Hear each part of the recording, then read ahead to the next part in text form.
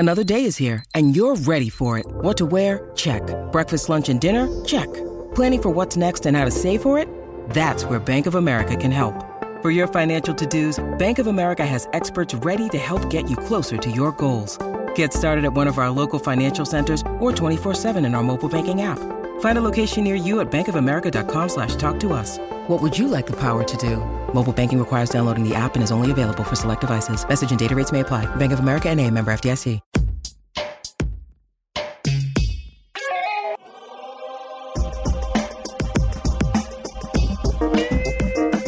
Welcome to the Drill Down. We've got business stories behind stocks in a move. Corey Johnson here on October 27th with episode number 126.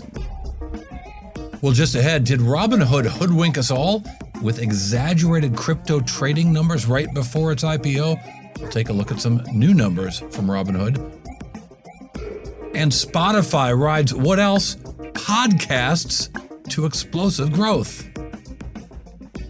And could a little company in San Diego have a new COVID vaccine and get to market through a trial in Vietnam? Arcturus Therapeutics CEO Joseph Payne joins us. Tell us that story. But first, it's sponsor time.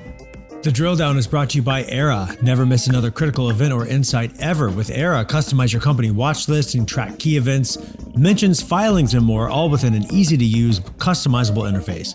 That's Era, AIERA.com. And you can listen to the Drill Down on your favorite smart speaker. I feel like I've been giving Google Nest not enough love, Isaac. You could turn to your Google Nest if you happen to have a Google Nest speaker and say, play the Drill Down podcast, and you'll hear our latest show. And the Drill Down is brought to you by Brain Trust, a global talent network that matches highly skilled technical freelancers with the world's most reputable brands. Brain Trust has helped clients like Bank of America, Goldman Sachs, Porsche, Under Armour, and more build agile tech teams fast at a fraction of the cost. Visit braintrust.com. That's BRAINTRUST.com to learn more. All right, I'm Corey Johnson. Welcome to the Drill Down. We've got business stories behind stocks and move, and we have the lovely. Oh my God, you give me oh my gods already? Here we go. Is this inappropriate in the workplace? Getting there, actually, now that you mention it. All right, executive producer Isaac Webster joins us right now. And he better have three of the most important developments in the world of business today, and he better have just three. How about that? We'll see. There's only one way to listen to find out. Our listeners can do your job evaluation right now. Can Isaac count to three? All right, let's start with Daniel Loeb's Third Point has taken a large stake in Royal Dutch Shell. The activist hedge fund is urging the oil giant to separate into two companies, one with legacy businesses such as refining and another one that houses renewables. Third Point is reported to believe that this would help Shell retain and attract investors, as many flee stocks seen as environmentally unfriendly. The activist stake is worth well over $500 million, making it one of Shell's largest investors, and all this is according to the Wall Street Journal. Love me some Dan Loeb. Can't wait for those letters to start flying. Oh, yeah. Number two, U.S. steelmakers are building new mills and raising prices for big customers. The companies see their hot market extending into 2022, which is next year. Steel inventories remain tight as mill outages and transportation bottlenecks have crimped shipments, keeping some steel buyers on edge about acquiring enough supply in the coming months. And finally, McDonald's is raising menu prices as U.S. worker wages climb. The company's same-store sales have surpassed pre-pandemic levels as COVID-19 restrictions loosen in all the major markets, and also up wages. Wages at McDonald's have risen at least 10% so far this year at U.S. restaurants. Corey, what stocks are you drilling down on today? Let's start with Spotify. Spotify trades under SPOT. Spot shares rose 8% today, but they've fallen 5% over the past 12 months. Well, they shouldn't have, because they've reported. I don't give stock advice, but I like Spotify. We're totally biased. Many of you are probably listening to our show on Spotify. Yeah. Spotify reported a great quarter by my estimation, just in terms of growth, I think by anyone's estimation. I assume that most of it's because of the Drill Down podcast. Of course, yeah. I can't imagine anything else is going well for them, but monthly active users up 19%, premium subscribers up 19%, ad-supported monthly active users up 19%, revenues up 27%. Ad-supported revenues in particular up 75% year over year. These are all the year over year numbers. So really terrific growth across all kinds of categories for this company. Even free cash flow, down a little bit, but nearly $100 million in free cash flow. Just positive stuff from this company. And again, they did actually attribute a lot to podcasting. They didn't mention any specific podcasts. I think it was so that I wouldn't blush. But I have to say, Daniel Ek, for sure. I think Daniel Ek, the CEO there, and my bias. I have more bias here because Daniel Ek once had a concert for reporters that I found myself at with bands like like Snoop Dogg was performing and a few others, and even handed out free bottles of tequila to all the reporters in the first few rows. I did not, in fact, take any tequila from the guy, but I do think he's an impressive CEO, and he's done such a great job with this company, and you can see it in the numbers. And he really does attribute a lot of what he's doing to podcasting. So listen to his notion of why podcasting is important and why making it, and this is good for any kind of company, why doing things fast helps your business succeed. It also helps your business fail faster so you can get to that success. Here's Daniel Ek. So let's look at podcasting. We started our journey 3 years ago in podcasting with a catalog of about 185,000 podcasts, and we were really nowhere compared to the largest players in the industry. Today, we have 3.2 million podcasts on the platform, a growth rate of over 1,500%. But despite the fact that we're still a relatively new entrant, previous data indicated we have become the top platform for podcast consumption in 60 plus countries. And now, according to Edison Research and our own internal sources, we recently became the #1 podcast platform US listeners use the most. Given the US represents the largest podcast market globally, I think this is quite significant. I am confident to say that we're a leader not only in podcasting, but in the burgeoning audio space on the internet. So why did we succeed this fast? Well, obviously, our content investments have helped a great deal. But it's also another proof point of the impact our platform improvements and product innovations are having on our business overall. And the velocity of shipping matters. So what he went on to say was, and it was long enough, but I don't need to get into it more, but he went on to say that they do so much so quickly, basically because they know they might screw up. And by doing that, they put themselves in a position to fix those screw-ups quickly, to get to the success quickly, and that the pace of innovation, the pace of shipping new products, new software updates, and so on, helps them get to a place where they're going to succeed. And indeed, he also said they're going to go on to spend a lot more money on podcasts going forward, both in acquiring content and doing things that make people want to put their podcasts on Spotify, like this podcast. Of course, you can also listen to this podcast on all your favorite podcast platforms, including Stitcher, iTunes, iHeart. What? You rolling your eyes? The list just goes on and on. We're everywhere. Anywhere you listen to a podcast, you can find us. There you go. Yeah. There you go.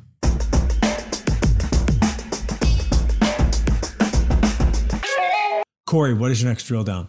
Let's look at Rollins. Rollins trades under ROL. Shares fell 10% today, and they've fallen 11% in a year. So Rollins is a big company. It's a $17 billion company, still run by the family that founded the business. The two brothers founded the business back in 1945. They were in Atlanta, Georgia. As you mentioned, terrible performance today, really weak for the entire year. You probably know these guys best for their Orkin pest control business. Sure. Any pests in your place? Thankfully, no, but we spray kids? All the time. Besides your two little kids? Besides the guy in the mirror, no. Well, Rollins reported a quarter that was weak. They've done a lot of acquisitions. They've done 31 acquisitions in 2020. They did 31 acquisitions in the US, UK, Australia, Canada, Singapore. And so one of the things that people want to know about this business is what's growing and what are you buying? Because if you're showing 7% growth, which is about what they showed, but it's through companies you acquired, big deal. You're borrowing money to acquire companies. Why can't you grow your business? That's a different kind of business. And one of the things that they would do to show how well the business was going was breakout segments. What was residential revenue? What was commercial revenue? What was termite completions, bait monitoring renewals? What were franchise revenues? What were other revenues? Give us the growth rates for all those. We can understand the business better, which is what this company has always done. Well, their interim chief financial officer, Julie Bimmerman, decided to just stop giving those numbers, didn't explain it, didn't warn anyone. They get through the conference call and the analysts are like, wait a minute, where are all the segment numbers? Where it's all that, how are we going to understand if termite's better? Or is residential growing? Is commercial growing? How are we going to understand this business if you won't give us these numbers?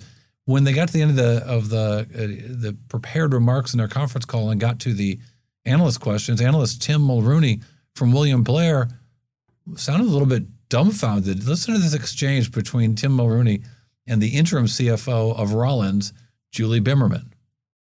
I apologize if I missed it, but did you give organic growth by segment in the prepared remarks? No, we did not. We just gave organic on the overall. Long pause. Is it a change in policy for the company now that you won't be providing that? That's been pretty critical in terms of us understanding how the company is performing. At this point, with our change, we're trying to give you additional clarity by giving a very clean organic and, and the acquisition growth number. So we will be staying, for here for now. Staying for here for now. Okay. Okay. That is not making analysts happy. That doesn't help Wall Street understand or anyone understand your business. Doesn't help the Drill Down podcast understand your business. And I'm sure the sell-off in the shares today in some part reflected a company not wanting to show where the problems are. Indeed, much like a cockroach.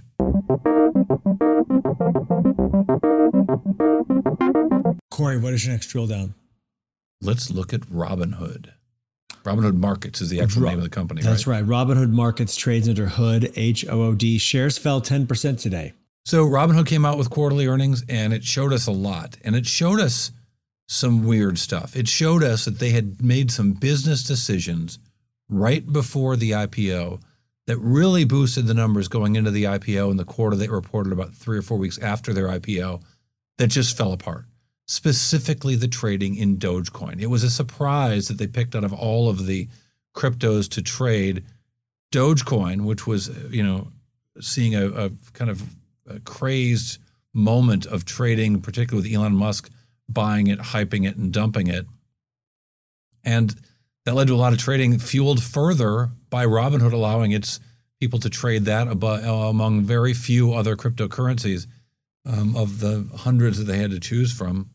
Well, Robinhood, when they announced earnings now, revealing a significant drop in the money they earned from cryptocurrency trading. The company reported $51 million in crypto transaction-based revenue. That's down from $233 million the previous quarter. It's a 78% decline. And mind you, this is right after accepting Dogecoin trading, in particular, right before the IPO. It doesn't look good. And it looks like the kind of thing sometimes companies will do when they want to kind of give their stock a little boost right before, an IPO. The other issue here is that they've got a lot of stock, ready to be sold by insiders. When asked about the conference call, the CEO, Vlad Tenev, he didn't have a lot to say specifically about the change. There were millions of new funded accounts that came for cryptocurrencies, particularly Dogecoin in Q2. So certainly it was a meaningful portion of the new accounts in that period. So that was the new account. It was also, of course, a meaningful driver of the business writ large and the stock. And now you have this moment. Isaac, have you ever worked at a company that issues shares to employees and does an IPO or anything like that? Probably haven't. No, I don't think so. No. So one of the things that happens, you see these huge boosts in the stock right before the IPO because there's a limited number of shares available to trade. And if they can get excitement, they can show some really big numbers, big growth, like by adding a new product right before you go public and it starts selling like crazy. The stock, and there's a limited supply of stock out there, stock can go nuts. But usually after 180 days, venture capitalists who've invested in the company, early investors in the company, investors who've bought convertible debt that translates into shares, when that about 180 days after an IPO, some of that stuff becomes unlocked. Insiders can sell, investors can sell, employees can sell, and the number of shares outstanding can jump a lot. A question that was put to Robinhood Chief Financial Officer Jason Warnick about what's coming and when. And it starts, these are comments from yesterday, it starts today. As is pretty customary with IPOs, as we all know, we all have to deal with lockup releases and the implications to float. So just kind of at the highest level, we have about 68 million tradable shares that are out on the market today. Tomorrow, on October 27th, we have half of what we call tranche 1 of the converts becoming unlocked, as well as some shares from employees that unlock according to the lockup schedule. So that's 49 million shares relating to the shares received on tranche 1 of the converts, and another 13 million shares that'll be subject to trading windows, of course, but relating to employees. So roughly 62 million on tomorrow that will come out. So 68 right now, about 62 coming out tomorrow. And then fast forward to November 10th. Oh, yeah. And then the other 49 million, so the other half of tranche 1 shares will begin be tradable. So that'll be another 49 million. And then you move forward to December 1st, and that's where all shares will be now fully tradable. Yeah, fully tradable means fully sellable. And for anyone who's got a big gain in this thing and might be looking at taking some or all off the table, that hits the market just as they release these earnings that were looked like, sort of showed that things were goosed intentionally or not intentionally, but goosed right into the IPO. I think that's contributing to weakness in the stock, but it also tells you a lot about this business and how this business worked. Since it is a stock market business, why not? All right, coming up, we're going to talk to a company that says it's got a new COVID vaccine using a remarkably low dose of vaccine and being tested in Vietnam. Arcturus Therapeutics CEO Joseph Payne joins us right after this. The Drill Down is brought to you by Brain Trust, a global talent network that matches highly skilled technical freelancers with the world's most reputable brands. Brain Trust has helped clients like Bank of America, Goldman Sachs, Porsche, Under Armour, and more build agile tech teams fast at a fraction of the cost. Visit braintrust.com, that's BRAINTRUST.com to learn more. All right, welcome back to the Drill Down podcast. As promised, we have the CEO of Arcturus joining us right now, Arcturus Therapeutics, CEO Joseph Payne. Payne, not the king of pain. That one's taken. Just a regular old Joe Payne, not a mind-numbing pain, just a Joe Payne.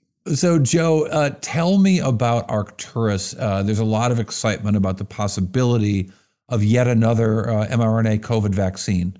How is this COVID vaccine that you guys are developing different, and what stage of development are you in? Yeah, it's different because it's a next generation messenger RNA technology. Now, a lot of people are familiar with the term messenger RNA because most of Americans have been injected with it now. So there's a lot of familiarity with the messenger RNA vaccines. But what Arcturus is bringing forward is the next generation technology, which means that it's a much lower dose level. So instead of 30 micrograms or 100 micrograms on the dose level, the amount that's injected is smaller. It's only 5 micrograms, and that has significant potential benefits associated with that lower dose level. The technology, and then the technology has some potential advantages with respect to the different types of immunity. We've improved what's called cellular immunity, which means that it may be a longer lasting vaccine. So where are you in terms of stages of development with this? We're actively engaged in a phase 3 study. We've completed phase 1 and 2 in multiple countries and phase 3A. And now we're engaged in a phase 3B study in Vietnam. Why Vietnam? Why Vietnam? Great question. Well, Vietnam was behind other countries with respect to getting their citizens vaccinated because their original strategy which they were successful originally, was just to have tight border controls, right, and to use that as a method to control and contain the virus. And in the early stages, they were the best in the world at containing and controlling COVID. But then when the Delta variant came online, it somehow snuck through the borders, and it started to develop into a serious health concern. It's a more virulent virus, right? I mean, it is just much more contagious. Yeah, much more contagious, and so it ushered in a sense of urgency for Vietnam to begin the process of aggressively vaccinating their people, which included engaging Arcturus to transfer our technology over to Hanoi, and they're building a facility, a state-of-the-art factory in Hanoi to help manufacture our vaccine. And they've also efficiently developed our vaccine through phase 1 and phase 2. And now here we are in phase 3, in the middle of that. And what's your timing with that, do you think? Sorry. Yeah, we're on track for an emergency use authorization filing in December. So that's just around the corner, and we're looking forward. So if let's imagine that works out, and I hope for everyone involved that it does. Right. Where does that put you then for uses elsewhere? To rephrase the question, who is going to honor and respect the Ministry of Health in Vietnam, and if they approve it? And it's a great question. We've built a relationship with other Southeast Asian countries. Right. We're conducting a trial actively in Singapore, for example. But there's 700 million people in Southeast Asia, including countries like Indonesia. There's 300 million people there. So what I'm implying is that we're going to take this success in Vietnam and approach countries in the Southeast Asian part of the world, which is a significant chunk of the population. And then also we'll approach charitable organizations likely, such as the WHO. They provide oversight and approval to 92 plus countries, including developing nations. So I think that would be a strategy that we go from there. And if we partner the vaccine with a global vaccine partner, then I think we can maybe consider carving out market share in the U.S. and Europe. How people get access to this potentially next generation mRNA technology as a booster. So are you fundamentally competing with Pfizer and Moderna? Well, I'm not putting Johnson & Johnson in that because it's not an mRNA vaccine, although that's a different discussion. Yeah. I think yes, we are, but in reality, it's like we're in the messenger RNA community for sure. But we also fully appreciate that we're a $1 billion company, not a $100 billion company. Yeah. So we, but because our vaccine is different, and because we're initially working with Vietnam and Southeast Asia, at least in its early stages, we may not be direct competitors. But in essence, yes, we are. Yeah, I was struck by, I went through the Johnson & Johnson results that came out for the third quarter yesterday, and they talked about how they were offering it as they did 500 million in sales in a quarter, exactly 500 million. I'm always suspicious of numbers that end with lots of zeros, but I'll give it to Johnson & Johnson. They hit exactly 500 million. They landed the 747 on the aircraft carrier, difficult as that is. But they also said that they were immaterial because they're selling them on a non-profit basis. Presumably that is not your goal. Correct. Yeah, our relationship with Vietnam is designed to be and contracted to be a profitable relationship. At the same time, because our dose level is so low, imagine the cost of manufacturing our vaccine relative to others. If a dose level is 100 micrograms and our vaccine is 5 micrograms, metaphorically speaking, one factory can make the same as 20 factories of another vaccine. So if there is a significant need, which we believe there still is, in developing nations, there's an extraordinary need right now. If you talk to folks that need WHO, for example, there's still an extraordinary need to vaccinate the developing nations. And if that's still there, then having a vaccine with a lower dose level that allows to more efficiently manufacture the vaccine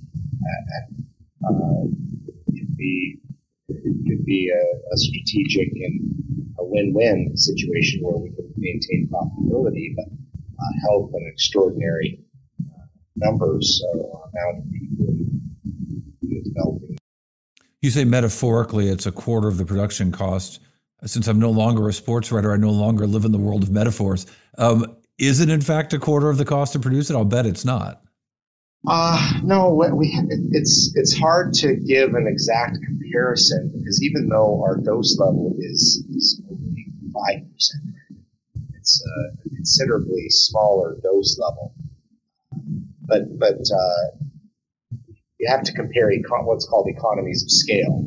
So if certain companies are making 1 billion doses and we're only making 1 million doses, they're making 1,000-fold more. But if economies of scale are equivalent, meaning if a certain factory is making 100 million doses and our factory is making 100 million doses, we're going to be far more efficient because our dose level is dramatically lower. So that's attractive from the cost of goods, finance, burn rates, balance sheet. What is this has never occurred to me before. What is the cost of a vaccine? I mean, it seems to be the raw materials that go into it aren't great. I suppose the machines and so on are. Yeah, the most expensive component of a messenger RNA vaccine is the messenger RNA molecule. And all the dose levels that are indicated are with respect to that component, the messenger RNA molecule. So when people say that they're injecting 100 micrograms or 50 micrograms or 10 or 5 micrograms in our case, it's with respect to the actual messenger RNA molecule. What people may not appreciate or understand is that there's several ingredients in addition to the messenger RNA molecule that are involved in the messenger RNA vaccine. And these ingredients have their own profile. They're called lipids. This messenger RNA molecule was formulated into what's called a nanoparticle, a lipid nanoparticle. It's a sphere, it's a tiny sphere, and all these lipids, these fatty molecules, they protect the messenger RNA as it's being transported to where it needs to be. And in the case of a vaccine, you inject it in the arm, and you need to transport, after it's injected, those particles have to get to and into myocytes. Those are muscle cells. So they get inside the muscle cell, and then the messenger RNA takes care of the rest and makes the antigen, and the antigen is what provides the vaccine response, that desired vaccine and immune response. So we're all making the same thing, but if we only require 5 micrograms, it means that we're injecting not only less mRNA, but very importantly, we're injecting less stuff, less ingredients. And some of the allergic responses that people are observing are attributed to one of these ingredients. So it makes sense. If you're allergic to bees, for example, Corey, right, and you don't know it, but you're going in to get your bee shot, and you're allergic, and you didn't know about it before this, and then there's a difference between 20 and 1, a difference between 100 micrograms and 5 micrograms, for example. So that it's a difference between significant intervention and SAP versus a Band-Aid, something like that. Take 2 aspirin and call me in the morning. So all right, so we've got this obviously hugely important date in December to see if you get approval at Vietnam. I would imagine there are other dates you've got to reach in terms or targets in terms of production levels or approvals in other countries. What's sort of on the horizon beyond December? Oh yeah, I think next year is all about making sure we satisfy the needs, requirements of Vietnam. And just for the listeners' information, there's 200 countries in the world. A lot of people may already appreciate that, but there's only 15 countries that have a population of 100 million or more, and Vietnam is one of them. So sometimes people may naively think Vietnam is like Rhode Island. There's not a lot of people there. Vietnam has over 100 million people, so it's a significant undertaking. It's a significant market. And so we need to address that as our primary customer, you'll call it. But then beyond that, like I mentioned, I think we'll be focusing on other substantial Southeast Asian markets and working with charitable organizations because of our dose level. This is a next generation technology. It's been updated against the variant of concern, including Alpha and Delta. And these, the original vaccines were designed against the original Wuhan variant, the ancestral variant, it's called. So having an updated vaccine, a lower dose level, a next generation technology, I think will, if successful, will definitely work hard to expand outside of Vietnam and grow our market share for sure. Joe Payne is the CEO of Arcturus Therapeutics Holdings. Thanks for joining us. We appreciate it. Well, coming up next on the Drill Down, we'll have the Drill Down Bite, that one number that tells us a whole lot, and will tell us a whole lot about Arcturus when the Drill Down continues. The Drill Down is brought to you by Era. With Era, give yourself an information advantage. Connect directly to earnings calls and other investor events with live transcription and event intelligence. That's Era, AIERA.com. And you can listen to the Drill Down podcast on your smart speaker. I never use those sound effects. I thought I'd do it right there. Is that bad? No, it's not bad at all. Why not? All right, so go to your smart speaker and say, play the Drill Down podcast. You can hear our latest show. And let us know what companies you think we should be drilling down on. Talk to us on Twitter and Instagram by following at Drill Down Pod and connect with us directly at our website, bizpod.net. All right, back with the Drill Down Bite, that one number that tells us a whole lot. Well, the test that these guys are going to do for their vaccine, their COVID vaccine in Vietnam, is testing a certain number of people. And it's not a real small number of people, I think, Isaac. Here's that number. 21,000 Vietnamese adults will participate in this phase 1, 2, 3 study all at once, testing the safety, the immunogenicity, and the efficacy of this COVID shot, COVID vaccine. And they say, like as you heard, he expects it to be done by the end of the year. We'll see how this thing works. Of course, there's a lot more to it: manufacturing, distribution, other countries accepting it. They say they have a potential emergency use authorization, but that's not a certainty either. So lots of uncertainties with this company, but an intriguing one at that. More vaccines, the better, as far as I'm concerned. If they work, sure. Yeah. All right, well, you've been listening to Drill Down Podcast. I'm Corey Johnson. Isaac Webster is our executive producer. Our editor extraordinaire is Ben Wilson. That dog in the distance is Nikita. The Drill Down is a production of the Business Podcast Network.